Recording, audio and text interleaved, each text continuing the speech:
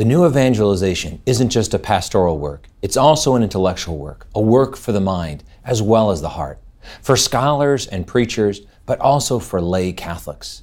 Today we'll discuss the intellectual work of the new evangelization with Dr. John Cavadini, Professor of Theology and the Director of the McGrath Institute for Church Life at the University of Notre Dame.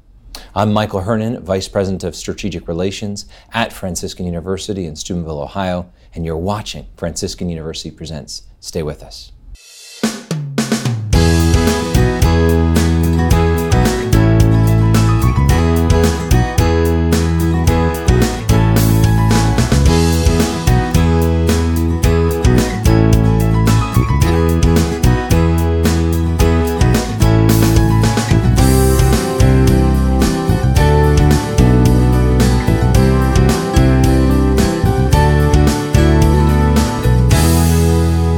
Welcome to Franciscan University Presents. I'm your host, Michael Hernon, Vice President of Strategic Relations here at Franciscan University in Steubenville, Ohio. We'll be talking about the new evangelization today with Dr. John Cavadini. I'm joined in our studios with our regular panelists, Dr. Regis Martin, Professor of Systematic Theology here at Franciscan University, and Dr. Scott Hahn, who holds the Father Michael Scanlon Chair in Biblical Theology in the new evangelization, again here at Franciscan University. And we're happy to welcome Dr. John Cavadini. You're a professor of theology for 29 years, give or take, at Notre Dame, as well as the director of the McGrath Institute for Church Life. You've edited and worked on numerous books, but you have been on the member of the International Theological Commission under Pope Benedict XVI, as well as Pope Francis. You have 2 masters, a PhD from Yale, and work in many areas. You have your most recent work is on Mary on the eve of the Second Vatican Council. And it is a pleasure to have you on the program. Thank you so much. It's a pleasure to be here. Yeah, well, we love having you here at Franciscan, but today we're talking about the new evangelization.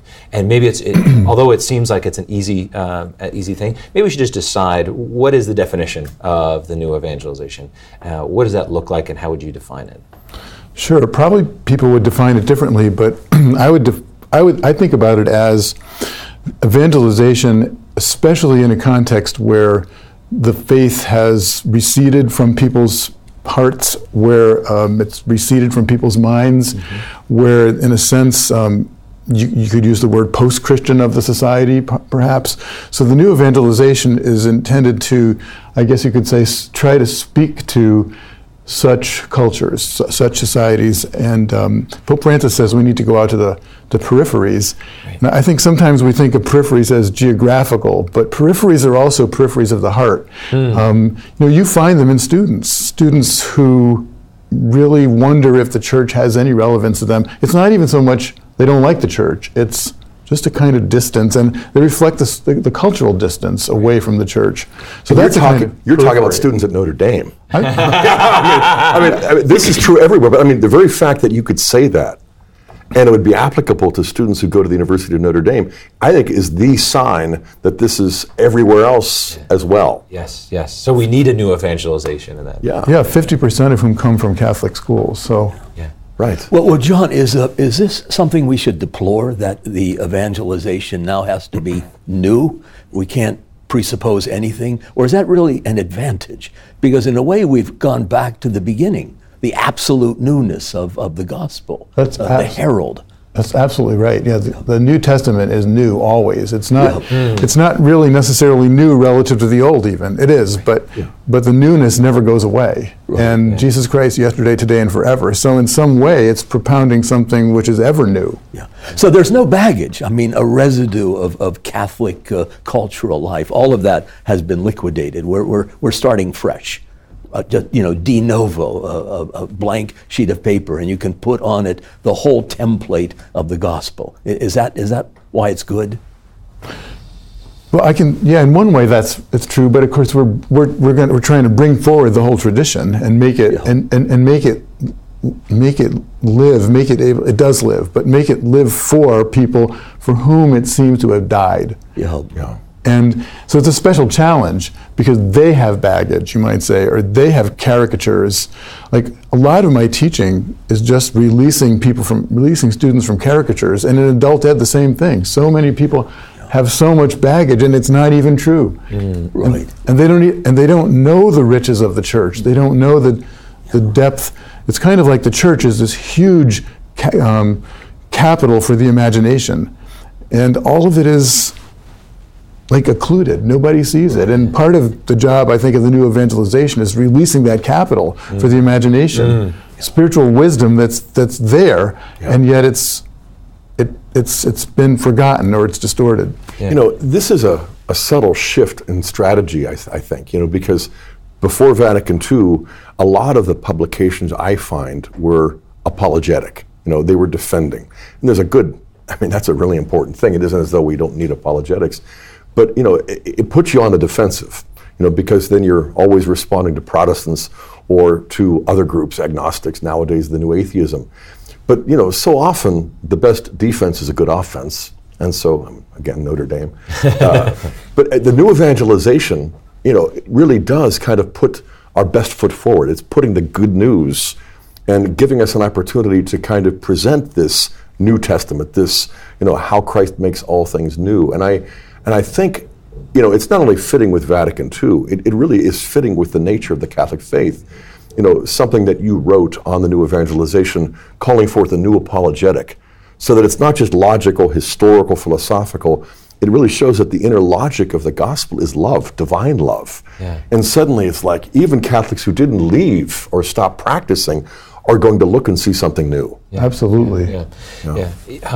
Just to kind of open this topic up for us a little bit, when we think about kind of the evangelicals, and there's so much that we can in some ways admire with their zeal and their fervor, but what's kind of your perspective or Catholic perspective, looking at what that means for us as Catholics?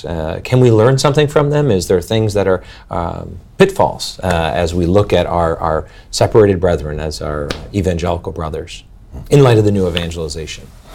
Yeah, this is a good question. I think about it a lot because in some ways I feel convicted by the example of evangelical lay people, all of them are lay people, who are willing to go on mission trips and willing to, although sometimes they go on mission trips to convert Catholics. Right. So, I mean, but who are willing to take these tasks of evangelization on.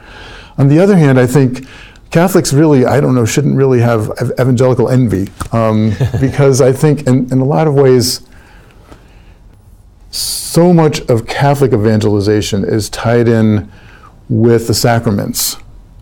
It's not simply an appeal to feeling. It's not simply, zeal is good, but zeal for its own sake doesn't really help. The Catholic formation occurs at the liturgy, it occurs in the sacraments, it occurs in helping people to understand what the sacraments are, and it occurs in the encounter with Jesus, which is not just personal, one-on-one, me and Jesus as my personal Savior. The encounter with Jesus is ecclesial, is through the bounds of the church, and the bonds of the church are the blood of Christ. That's what holds the church together. And sometimes I think we forget, you can almost absorb the critique that the church as mediator gets in the way. But that's, if you just think about it for another second, the metaphor, not the metaphor, but the image of the church as the body of Christ and the image of the church as the spouse, these are images of great intimacy. Mm-hmm. So the mediation isn't a means of distancing. It would be almost like saying, well, you know, when I'm with my spouse, my body kind of gets in the way of all this intimacy, and I'd really like to have just sort of like a spiritual connection. But it's precisely the body that mediates intimacy and makes it more intimate. Yeah. So the image of the body of Christ, or the spouse of Christ, those images are not images of distance. And the thing about Catholic evangelization, or even the new evangelization, is that we forget that people don't have in their minds the meaning of those images. And so the idea of the new evangelization is in some way to recover the meaning of the image body of Christ, or the bride of Christ, as images of great intimacy. So you don't end up trading off some kind of personal intimacy, which maybe we can come together and share at church, from a kind of from the sacramental intimacy that comes with being incorporated in the one body. That's the most intimate thing I can think of. My flesh is incorporated, one flesh union with the flesh of Christ. That's why the church is the bride, also the body, so that in my person, as baptized, I have, because of the ecclesial incorporation, an intimate association with Jesus Christ, which is, of course, consummated in the Eucharist. So the biggest mistake I think that Catholics could make in trying to follow evangelical evangelization is to accept that split between individual intimacy and the intimacy that is irreducibly mediated by the one body, by membership in the one body. Right. Yeah, that's perfect. I mean, because it's really, I think that it's a false dichotomy that Absolutely. often gets set up, you know. But it's the whole principle, really, of incarnation. I mean, how, in the name of heaven, did heaven come into history? How did God reach man? It wasn't by ideas. He didn't send memos. There wasn't an internet connection. It was the Word made flesh. Right. He assumed a body which has weight and extension, and the prolongation of that body we call the church, his bride. And the temptation today is to try to have, I mean, the sort of mirror image of, in a way, evangelicalism is the idea of, the secular ideal of spirituality without religion. Because in a sense, the religion, it's the same structural thing. The religion gets in the way. You know, even evangelical leaders and major voices are recognizing this. As they back into the tradition, they recognize the sacraments. And then they look at what they have as a personal relationship with Jesus. But one of the leading voices says, you know, we ought to stop dating Jesus. You know, because that's what they're seeing in their own circles, that they have a kind of dating relationship, a personal relationship. And then a reviewer I read said, actually, you know, we were actually cohabiting. You know, there is no sacramental bond. That's beautiful, though. They understand that. But conversely, you know, you flip it around and you recognize that many people who do have that sacramental bond of marital intimacy don't have joy. They might be miserable or lonely or estranged from the spouse. And this is precisely why the new evangelization for us as Catholics can be so Catholic, because the sacrament is there whether the joy and the intimacy are, and that is precisely what God will use to kind of release the grace to make up for what we lack. Right. I'm always impressed when you said the fervor and some of the missionary spirit of evangelicals, but it's the false sense that we as Catholics think, oh, therefore we should just adopt that with whole cloth without understanding. There's really beauty to having a theological understanding of what the new evangelization is, rooted in a beautiful understanding of the ecclesiology and understanding the body of Christ. I mean, we could use more zeal. Oh, of course. But not emotionalism. No. I was just looking at Ronald Knox's study on enthusiasm, which he spent decades researching and finally published, you know.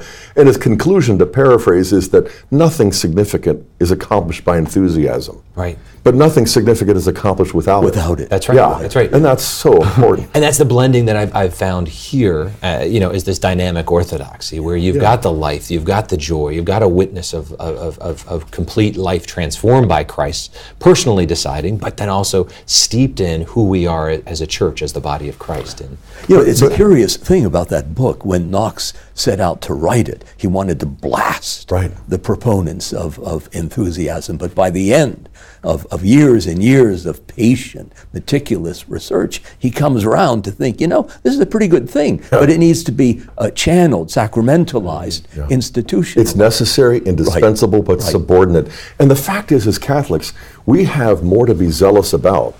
But it also is such that the sacraments give us a different kind of zeal. I mean, somebody impressing a gal on a first date is not going to be zealous the same way a couple celebrating their 50th anniversary. Absolutely. They're quiet. Well, they're probably in a nursing home.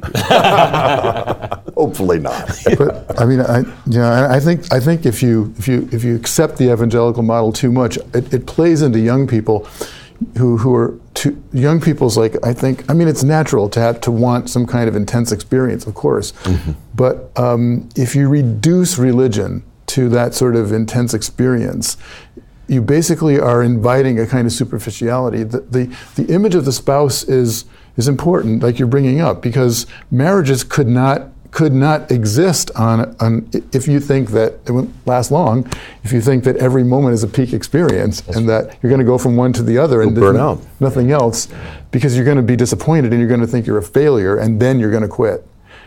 And it seems to me that the Eucharistic or sacramental spirituality is one which is willing to endure a long time without necessarily the feeling of without an experience. I mean, think of Mother Teresa, all that darkness. Right. But that was a deep, on another level, experience of love. And I even think of the Blessed Sacrament. You know, I walk into a chapel hoping that somehow something's going to happen to me. And it's like Jesus is inside there thinking, oh, John, you want something to happen to you? You want something interesting? Well, try this. I'm inside a tabernacle under the form of an inert piece of matter. You think that's interesting? It's not interesting at all. But I'm doing it for you. I'm here for you. Yeah. Wow. Yeah. Stay with us for the next segment of Franciscan University Presents.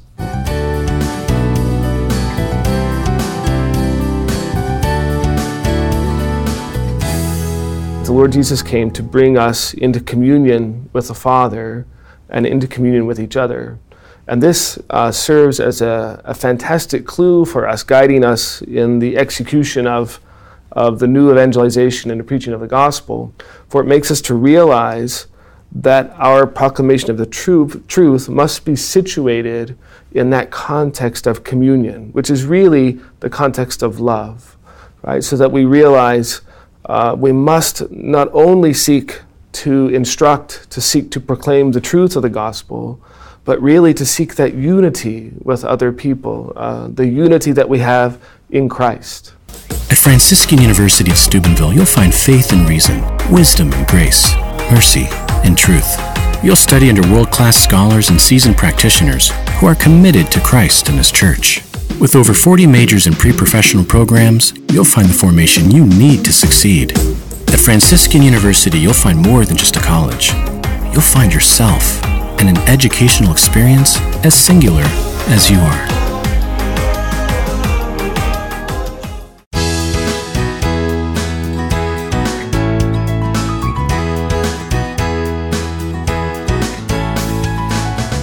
Welcome back to Franciscan University Presents. We've been talking with Dr. John Cavadini about the new evangelization. John, we kind of touched on this a little bit in the last segment, but I want you to unpack a little bit more about apologetics and some of its strengths and maybe some of its challenges or weaknesses there. Sure. I practice apologetics just like Scott's. He does. So I'm a fan, but I think in some ways you can if you don't approach it properly, you end up in a sense doing the opposite. Like I was just talking about how you can have too much focus on feeling and experience. You can also have so much focus on intellect that it's odd for a university professor to say this, but it's true. You can have so much focus on intellect that you end up reducing the faith to reason, which of course is the opposite error, you might say. And so what is the role of argumentation in apologetics? I like to think about it this way. It's kind of, if you can picture an icon of the face of Christ, and if you can think of it as having had, over the centuries, an old one, let's say, but beautiful, dirt, and accumulated dirt and grime, etc.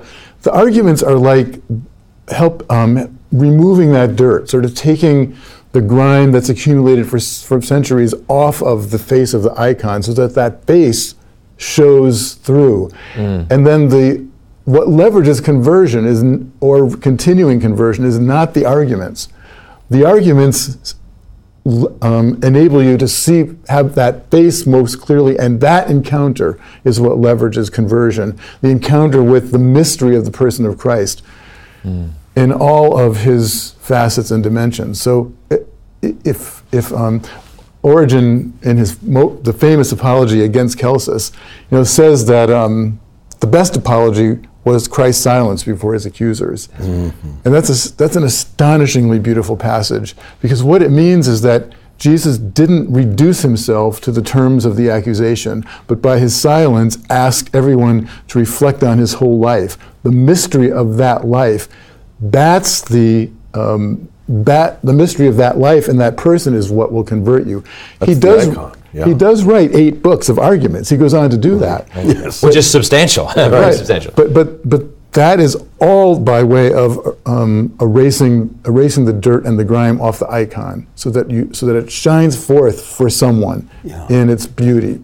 Well, yeah, this has an obvious analog, I think, in human life. There are certain experiences which are ineffable, and you are struck dumb, reduced to a kind of sacred silence, because speech would profane the beauty and richness and intimacy of the other, the experience. So I think the silence of Jesus does inspire speech, but we have to acknowledge all of these words are meant to testify to a single, irreducible word, and in the presence of that word, the most appropriate attitude is one of adoration, adoring silence.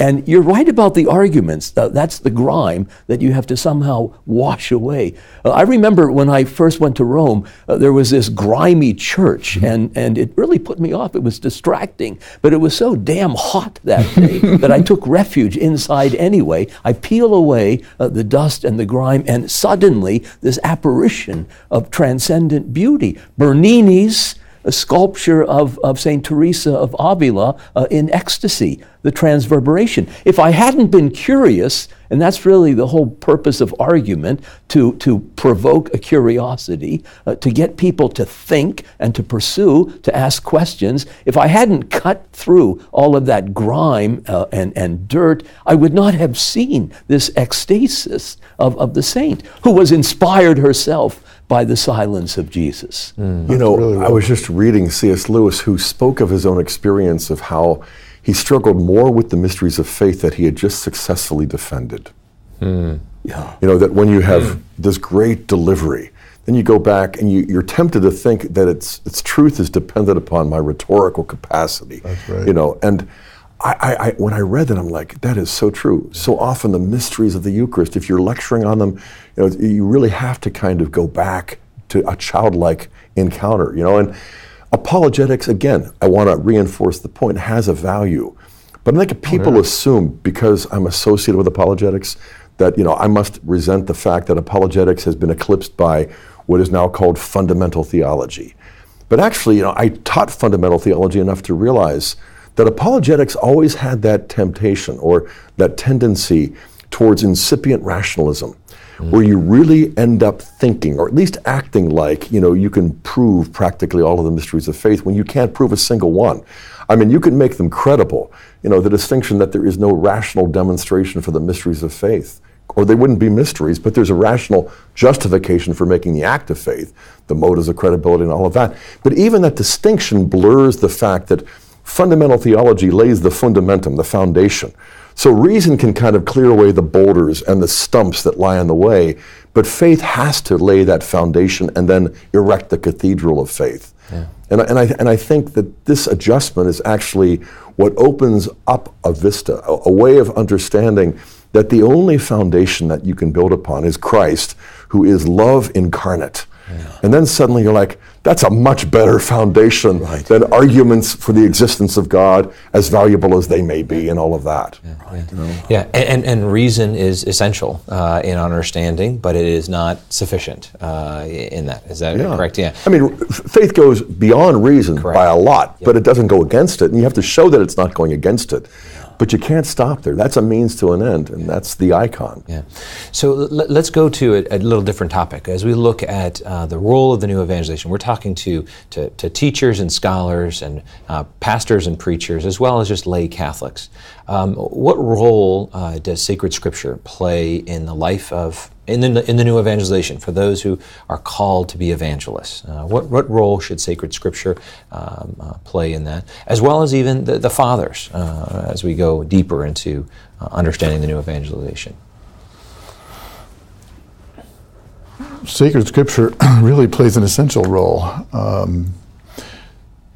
People like scripture, and I think the Catechism kind of gives us a great model here, which might not sound like that's the place to go, but if you read the Catechism, you'll see that it's infused with Scripture. Mm-hmm. And it's not just, Scripture isn't just present to back up doctrinal assertions, but the Scripture is present make those assertions, to help make them anyway. So instead of defining the incarnation at a certain point, it just quotes, and the Word became flesh from the Gospel of John. Yeah. Right. So you've got a dogmatic catechesis that's scripturally infused, and so the Scripture lives, you might say, and makes the dogmatic catechesis live, because it's the living Word of God and the breath of the Holy Spirit. But the other way around is that if you just throw Scripture out, it's shapeless in a sense. That's right. Unless you shape it according to the rule of faith or according to the creed, which actually brings out the essence of Scripture. The important point, I think, to remember, never lose sight of it, because that ends you up in Protestantism. There is something that transcends Scripture. It points to something greater than itself, namely Christ. The revelation is Christ, not Scripture, not tradition, but he does deposit that revelation in Scripture, but he's not exhausted by it. I mean, there's still more to say. That was the point John of the Cross made. He said once Jesus spoke his word, he didn't have any other word to speak. It's inexhaustible. We never come to an end of it. And the Scriptures cannot exhaust this word, but they do represent a privileged point of entry into the mystery. If they don't draw you into the mystery, then get rid of them. Yeah, and that element of mystery, I think, is so present in Scripture, but it can be overlooked, especially in scholarship. But when you look at the word incarnated and then the word inspirated, you can see how the inspired word participates in the very mystery it's communicating. Yeah. But if you're cut off from that mystery, then you're really kind of just lost without a compass. And I also think that people approach Scripture and don't recognize how much it reflects not only Christ, who is fully divine and fully human, but the humility of divinity. The fact that, okay, he's born into the royal line of David, but put in a manger, in occupied territory. He wasn't born into the line of Caesars, And the humility of the Word incarnate is also there in sort of the rhetorical lack, that it's too human to be divine, it's too Hebrew to be profound. But I think God meets us more in the lowliness of Christ and Scripture. And I think it's important to remember, I'm a little bit worried now that the Old Testament completely drops out of Catholic sensibility and sensitivity. I think that's a mistake, because people have objections, cultural objections against the Old Testament. Right. The God is violent or whatever. So it's very important to use the Old Testament from the perspective of the gospel, which recapitulates it. I'll give you an example. The passage where the three visitors come to Abraham's tent and just kind of hang out there and chew the fat in the heat of the day. It's such a beautiful passage. If you walk people through it and show people how sophisticated it is actually, and how it's illuminated if you see it from the perspective of the incarnation. Because in the end, the three visitors who don't need to eat, but they accept, it's the lowering of, it's God's bending down to us.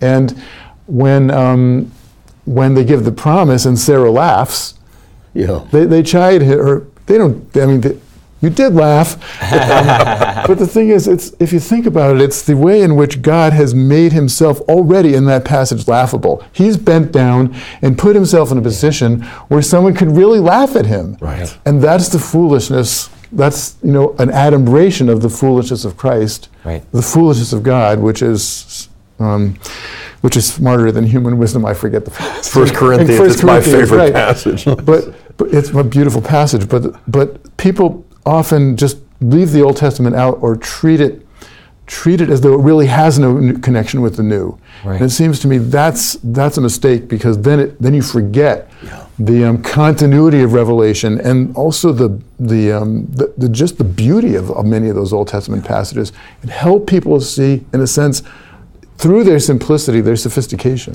Yeah, it's the amazing condescension of God, which the Scriptures signpost on practically every page. I think of that lovely line from Hopkins, "Infinity dwindled to infancy." I mean, God squeezing himself into a womb I mean, go figure. And then that lovely image you had of going to the Blessed Sacrament and Jesus sort of telling you, you think you're having a problem. Look at me, I'm inside this. I'm a prisoner, and I'm asking you to visit me, and maybe we can chat. I mean, that's astounding. Yeah, yeah. And so as we look for an evangelist, then, St. Jerome's obviously quote here, ignorance of Scripture is ignorance of Christ. And as an evangelist, we need to have that. But that we also have the gift of the fathers. What would you recommend? Are there certain church fathers that you would recommend reading, particularly as we look at this from a really going deeper in the new evangelization? Well, I recommend reading all the fathers. Origen himself has a beautiful meditation on the incarnation and how Jesus how the Word of God of immeasurable majesty could have been thought to have entered into a woman's womb. And even the worst thing for a sort of platonically inclined theologian, worse than the cross, in a sense, because at least you can die nobly, but that he uttered crying noises like those of all other little children. Like, that's an amazing self-emptying. Yeah. But I think, to answer your question more directly, sometimes it's more helpful to start not with the fathers directly, but with someone who uses the fathers well. For example, Pope Benedict, in his Jesus of Nazareth second volume, where he brings in Augustine's exegesis of the Psalms as he's expositing the Passion of the Lord, it's a genius redeployment of Augustine. And so from there, you can branch out to reading the sermons on the Psalms that he cites themselves. And so that's a good way to get into it, I think. Okay. And Maximus on the Prayer of Gethsemane that Ratzinger also cites, Pope Benedict. Oh, I forgot that. The Catechism is itself scripturally saturated, but it also has a patristic saturation too. And it's not just proof texting the fathers either. It really is a beautiful integration. Yeah. Stay with us on the next segment of Franciscan Presents.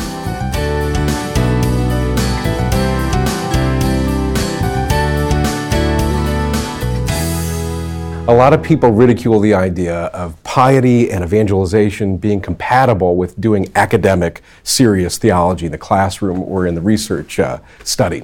But that couldn't be more wrong. I'll tell you why.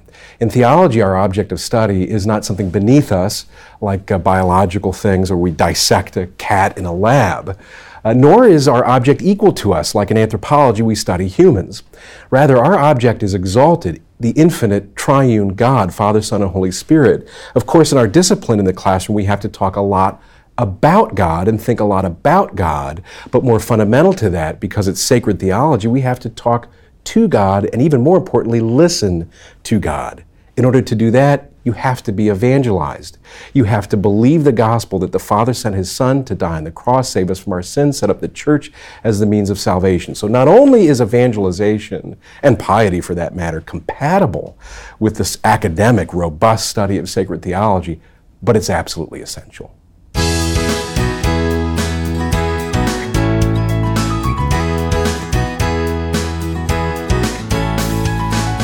Welcome back to Franciscan University Presents.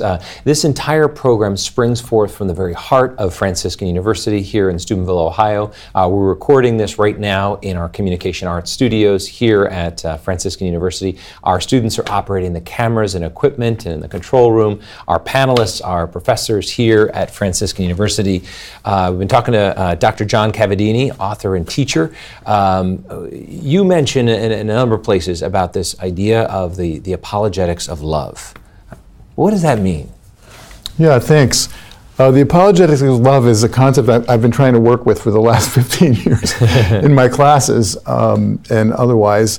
But the idea of it essentially is love is its own apology. Love is its own defense, the apology in the classic term. And the idea is when you encounter genuine love, it doesn't need a defense. It's its own defense. And so the thought then is, if all the major Christian doctrines are doctrines of the love of God in Christ, and so if you can kind of unpack them so people can see the way in which the doctrines convey, and in some ways the only way it's conveyed is in these doctrines, the love of God in Christ. It's a way of promoting an encounter, with the face of the Lord, with His love, which is the face of the Lord, that uses arguments, but it goes beyond the arguments. And I'll give you an example, maybe one example. of the Apologetics of Love. So students lots of times and others think, maybe, this religion, you talk about love all the time, but it's just like, what about God as judge? So you're so judgmental. God's going to judge, and that doesn't sound like love to me. And in a sense, that's why I picked the example, because it seems like the opposite. So I try to show, I use the catechism, but I have an analogy, which joke's on me in the analogy, but it's like, say you're a husband and a wife, and say you have an argument, and say, after a while the wife is like, well, okay, that was kind of silly, wasn't it? Just ridiculous. But the husband is like, you thought that was silly? That's not silly. It's an important point. And the longer that goes on with the wife saying, come on, it was really silly, and the guy saying, no, it wasn't, who's becoming evidently the jerk in the scenario? Like, it's revealed who it is by, not because the wife is being judgmental, she's trying to avoid judgment, but because of the love that's being exhibited, the truth of the situation becomes clear. That's the last judgment, because only in the completely self-giving love of the passion of the Word made flesh can you see everything in its true reality. So actually, the idea of the last judgment is a function of divine love, that it's the perfectly self-giving divine love which reveals the objective truth of everyone's actions. There's no intention to judge. I didn't come into the world to judge, Jesus says. Yeah. And we're reminded, certainly in a Catholic economy, that God's first word spoken to the world is a word of love. Absolutely. Approval, not judgment, not condemnation. I was struck while you were talking by a scene from Dostoevsky, the Grand Inquisitor episode, where Jesus has nothing to say. He falls into a kind of silence, but it culminates in a kiss. And that monstrates a love for this Grand Inquisitor, which in the end totally disarms him. He's consternated by that. I mean, love is its own defense. Love alone is credible. I mean, that's the title of the Balthazar book, which became the dress rehearsal for this massive multi-volume project, The Glory of the Lord. You don't need words. This wordless gesture of love is enough. It's intrinsically attractive and compelling. This is one of those places where I think we really have to overcome evangelical envy when it comes to the cross and the proclamation of the cross, because invariably you have all these different shades of interpretation that tend to go back to penal substitution. That when you look at the cross, you see the wrath of God. You see the judgment of the Father misdirected not against our sin, but his Son, who's bearing the anger, who's bearing the guilt, I should say. And, suddenly there you have Jesus losing his life, as an innocent, willing victim, and then the object of the brunt of this wrath. And, the love and the inner life of the Trinity has somehow been suspended, contradicted. It borders on the blasphemous. Yeah. But at the same time, it also borders on the incomprehensible, until love illuminates that and you realize, wait a minute, he's not losing his life, he's giving it. The only way to make sense out of the execution is the Eucharist, where he initiates that life-giving love. And then suddenly you recognize, wait, dust off the icon, as you put it, and there you see not only the revelation of the inner life of the Trinity, which is life-giving love, but you see the communication of that through the breath, through the water, through the blood, through the gift of Our Lady as well. And only within our tradition, and not always within our tradition. I remember rereading a book by Philippe de la Trinité, this Carmelite, who quotes passages from Bossuet. You'd think this was Luther describing, the Father raging against the Son. It really did filter into Catholic, homiletics and that sort of thing. But nevertheless, I would say that this new evangelization and this new apologetic, they really converge in this love that is pure mystery, but the love that is alone credible. Right, yeah. That's the whole ground, really, of incarnation and cross. This prior twofold love. The Father loves the Son, And so he'll send him into the world to suffer and die. But the Son is delighted to return the favor because his love of the Father propels him to march to the very limit of the finite. As John says, he loved them to the last. Yeah. Right? That's how he shows his love. It's not vengeance. It's not rage. It's more like you can think of the scene of the baptism in the Gospels, where John the Baptist protests because Jesus doesn't need baptism, as it were. He doesn't. He's sinless. And maybe if Jesus had a better career counselor, he wouldn't have jumped in that water because it would have been like, did you see who went in that water? Yeah. Like tax collectors and prostitutes went in that water, and you're going to jump in, and people are going to think that you're a sinner. And it's like, okay, whatever. He jumps in. Why? Because he establishes solidarity with us as sinners, not himself a sinner. Right. But he enters into he doesn't have contempt for us as sinners. That's the point. He enters into solidarity, and he never backs away. Right. So the cross is the fact he did not back away. Yeah, and the water doesn't add anything to him as it did for the tax collectors, prostitutes. But he adds something to the water, the sacramental capacity. I think when we focus on divine condescension, we've got to complete the circuit. Yes. Because sun katabasis is not just God stooping down. Divine accommodation is not just I feel your pain. It's also raising us up. Yes. There was an article I read recently that love is not empathy. It's more, I should say, empathy is not love. That love is not reducible to I feel your pain. I mean, Jesus felt our pain more than we do. Right. But then it's like, I want you to feel our love, the love of the Father, the Son, and the Holy Spirit. It's the only thing for which we made you. And that's the transformation. It's almost too much good news, or it's too good to be true. It was Bernard Lonergan, I think, who said, look, you're not saved by a preacher man. And Augustine, in his argument, his final battle against the Pelagians, said, look, here's the secret poison of your doctrine, that you think we're saved by the example of Jesus. We're saved by his person. Mm-hmm. The person goes all the way to the cross. He takes ownership of a sin he never committed to atone for the sins we commit. And he goes all the way to amazing, Hades, all the way to hell. And then he repopulates heaven with those who are populating Hades. Yeah, that's good news. So kind of just going back, I just love this concept of the apologetic of love. I mean, we're diving into it deep, but this is something that really needs to be married with and understood as part of the new evangelization.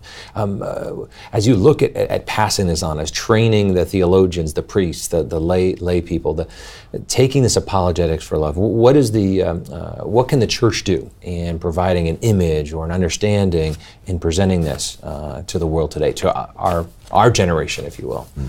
Mm-hmm. What can the church do? Well, I think of two things together. I think of a renewed pedagogy of the basics. So renewed pedagogy of the basics of the Christian faith through the apologetics of love. And I think that we can sometimes think of the doctrines of the faith as simply intellectual, whereas so a renewed pedagogy of the basics would teach those doctrines, remembering that those are the mysteries of the faith. And so people, if they don't know them, they can't hand them on. That's right. But then also, if they don't know what's at their heart, namely the love of God and Jesus Christ, not just any old love, L-U-V or whatever, but the love of God and Jesus Christ, then it won't matter to them that they hand it on. That's right. So we have to, in some ways, we have to keep returning to the basics of the Christian faith, but teach it in a way that people see it's not just mere information, like the sun is 93 million miles away from the earth, and Indianapolis is the capital of Indiana, and what's the capital of Ohio? Columbus. Columbus. These aren't neutral ideas. These aren't neutral intellectual ideas like that. Right. These are mysteries. They change your whole life if you understand what's at the heart of them. Right. So that's both of those things, teaching them and then teaching what's at their heart. Mm-hmm. I imagine just with the students and the PhD students or all the students that you work with, whether it be the institute or otherwise, I mean, that's part of probably all that you do in some level is this apologetic of love. It sounds more like a passion and a mission for you, and really that's at the core of what we need to have, is that idea that Paul VI, when I talked about teachers who are our first witnesses to that, as well as teachers, because they listen to teachers because they are also witnesses. But that's the point of it's not just mere information. The teaching of doctrine got a bad rap because is sometimes maybe taught as though it were mere information. Right, yeah. Whereas it's not, and therefore it's important, therefore the person teaching it teaches it as a witness to it. If it's not just mere information, if it's formative and even transformative, then the person teaching it is also bearing witness to it. You know, Origen says that the silence of Christ, that Christ is still silent in the midst of his accusers, in the same book Contra Celsum, but that he speaks in the lives of his genuine disciples, so that the ultimate teaching of the basic mysteries of the faith is the witness that is born to it by the disciples. You know, in this argument he has, which is sustained over 8 books, you've got 2 highly cultivated men. And they're asking the same questions, but the answers are totally different. I mean, Celsus dismisses Christianity because it's not fastidious enough. You mean you're interested in outcasts, women, children, sinners? What's the matter with you? Yeah. And Origen insists that Christianity is not reducible to these ideas. It's not fixated on doctrine so much as a divine force that entered the world, and it offers salvation to everyone, not just some secret wisdom for a few select mortals. Absolutely. It's wonderfully promiscuous. I think of that line from Groucho Marx, I'd hate to belong to a club that would have somebody like me as a member. Well, Christianity is that club. I mean, it would even be willing to baptize Celsus. I mean, it doesn't have any standards at all. It'll take anybody. As long as you're a sinner, you ought to be on board. For entry. Yeah, the point of entry. But in a certain sense, what's so beautiful about the faith and the logic of love is that the paupers and the lepers and the poor are all, in a certain sense, natural signs of our supernatural condition. That we are orphans, we're paupers, you know, and when we're reaching out to them, we're finding Christ, but Christ is also showing ourselves to us, you know, and it's like, it's scary, but it's like, whew, you know, these sages who are so proud of their intellects are themselves orphans and paupers, but don't know it. Yeah, I mean, if we were perfectly well adjusted, then we wouldn't be attracted to Christianity. We'd have nothing to say. Augustine has a sermon on the dog that begged on Jesus, on the Syrophoenician woman telling Jesus that even a dog, begs for crumbs. It's a beautiful sermon because during the sermon he's saying, basically, I'm paraphrasing, you got to get in touch with your inner dog. the neediness that is you. Rough. That is so true. Yeah. Stay with us for the final segment on Franciscan University Presents.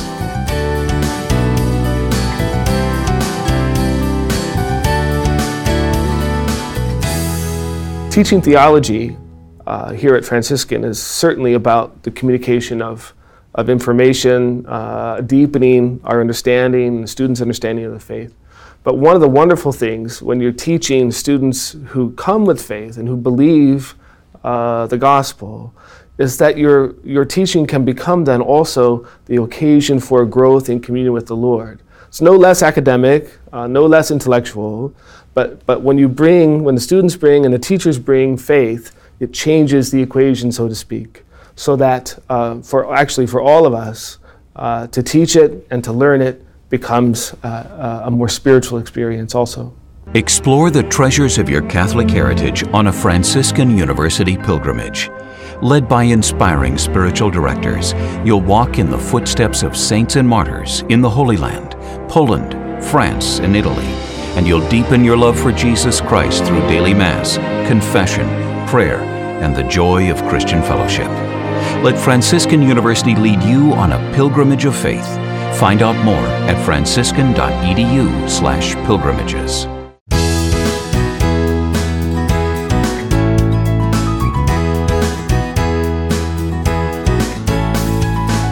Welcome back to Franciscan University Presents. We've been talking with Dr. John Cavadini about the new evangelization. It's our final segment. Regis, could you start us off? Yeah. Gosh, John, I'm no end of grateful for your coming here to talk to us. It's been very exciting. And the essay that you wrote was really a drop everything essay. It was eye-catching and provocative and wonderfully rich and incisive. And it reminds me that this is what theology is about.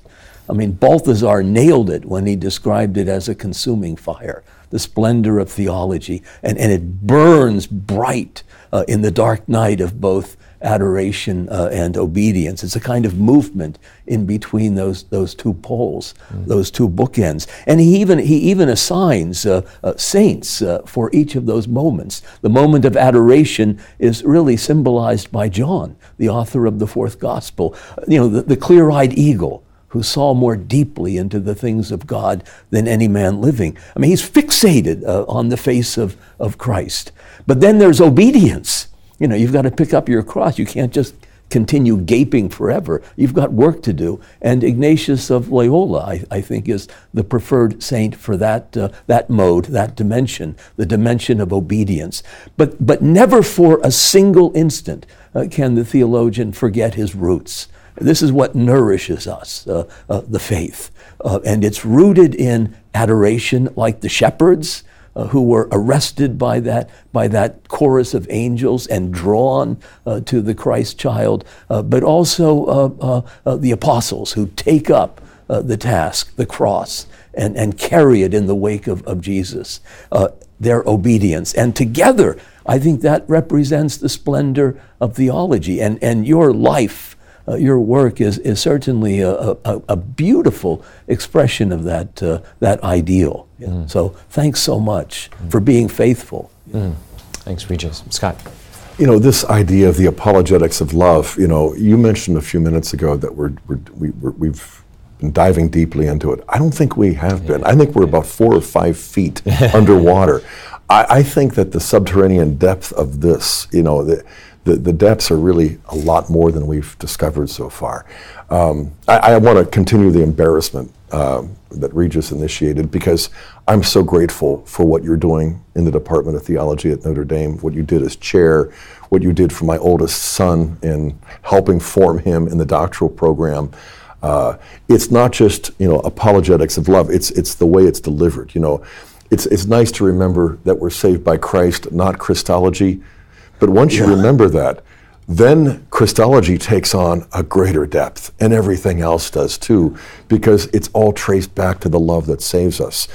And this apologetic of love, even suffering and death become meaningful. But no, suffering and death especially become meaningful, because then suddenly, we all have to die.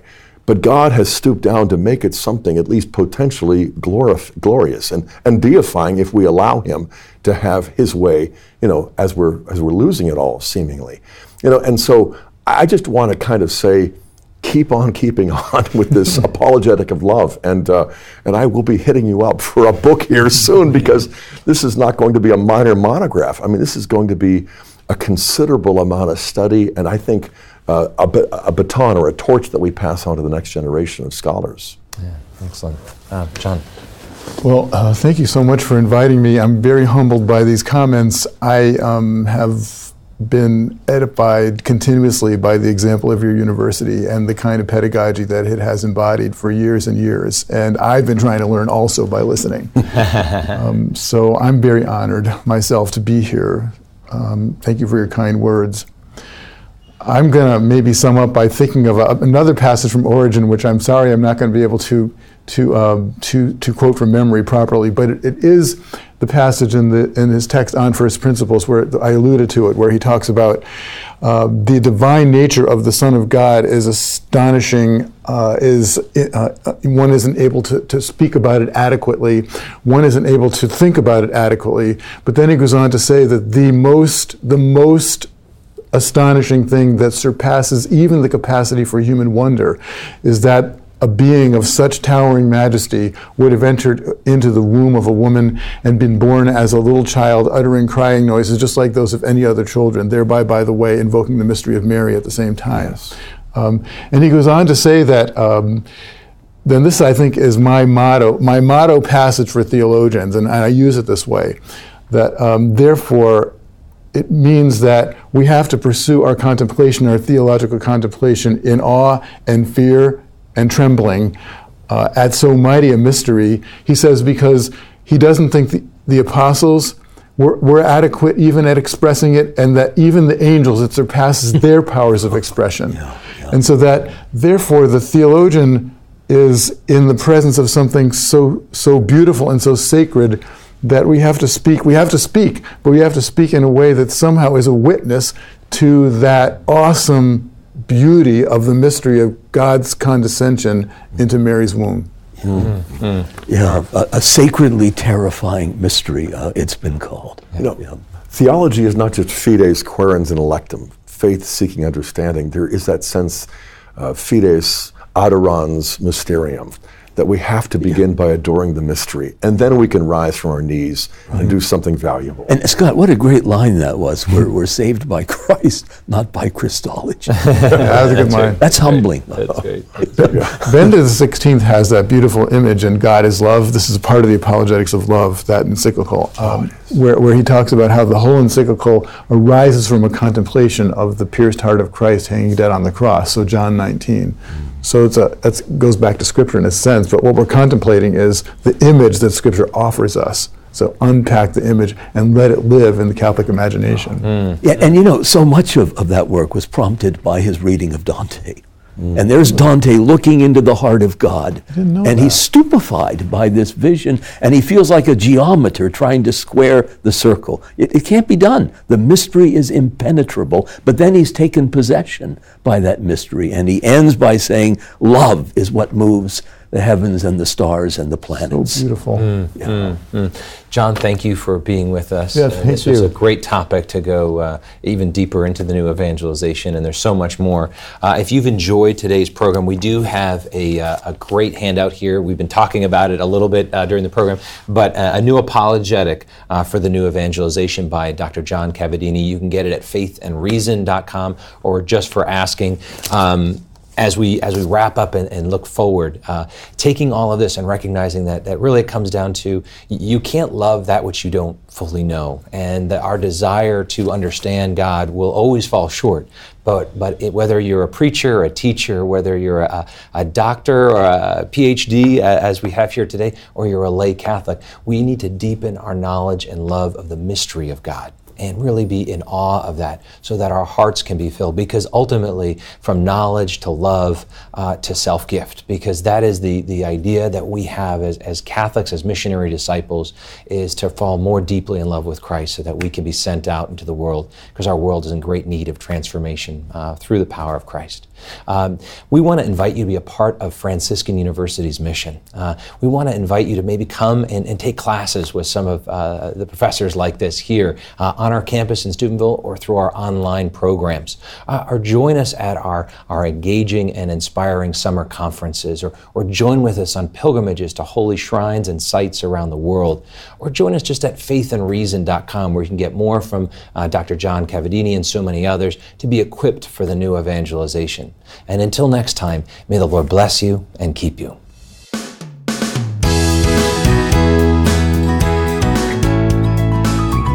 To download the free handout on today's topic, go to faithandreason.com. Email your request for the handout to presents@franciscan.edu.